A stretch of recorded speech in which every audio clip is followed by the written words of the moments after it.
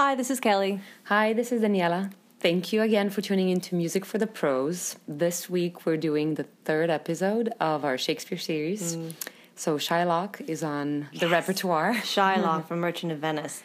Those of you who've been tuning in know that we're going from very, very dark to very, very light. And Shylock is thought on some levels to be a little bit of a villain, but as you hear in the speech, he is going through a lot of pain.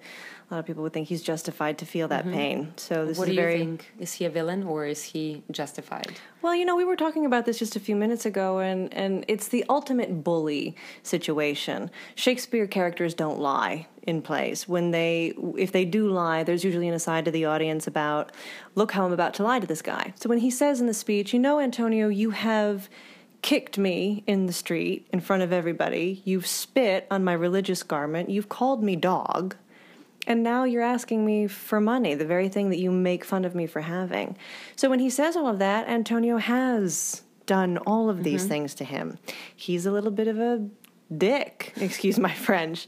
But yeah, what I played with in this speech is the I am. I was very, very strict with the I am, the unstressed and then the stressed beat. The associate director of RADA gave us this exercise where if you take a speech, print it out in all capital letters and ignore the punctuation, because punctuation is editor's discretion. And I did that, and by drilling and drilling and drilling and being very, very strict with the I am, I noticed times where he was being unusually ironic, times where he was gritting his teeth, times where questions normally in punctuation were all of a sudden not questions, they were statements. And his frustration was very much illuminated. And then there's the tonal change where he's trying to cover it up. No, I was just kidding. You know what? I am absolutely going to give you this money, and let's be pals. And you know what? How about this? And then comes the villainy, which you brought out so beautifully in the music. My second nature. So what did you think when you heard the speech? I really liked the rhythm and the meter that it was taking. And it's, you know, I think every text that we've done so far, there was a specific rhythm that I could easily determine or that was leading me somewhere. And there was one word, like I mentioned earlier, that I thought, well, this is the key word in sort of setting the tone, the sound for the music. And that was Rialto. For the opera fans there, one of the most beautiful pieces of music written and most known in opera world is from Tales of Hoffmann by Offenbach. It's the barcarolle that opens the act where Hoffmann is in Venice.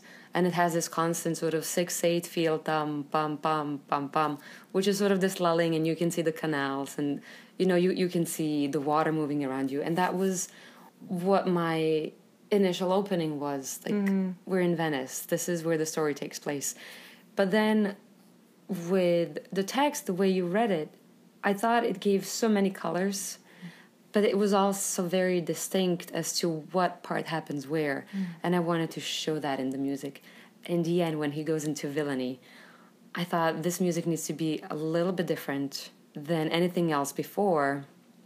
So it needs to sound nervous. It needs to sound like a plot. It needs to sound like he's scheming up something. He's trying to figure out what is it actually that I'm going to do to this person.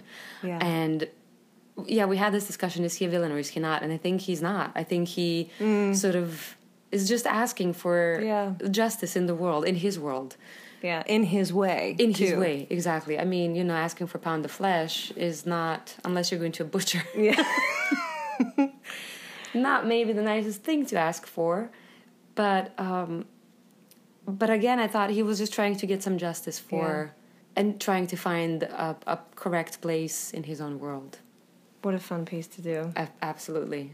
Thank you so much again for tuning in to Music for the Pros. We'll have another piece next week. Yes.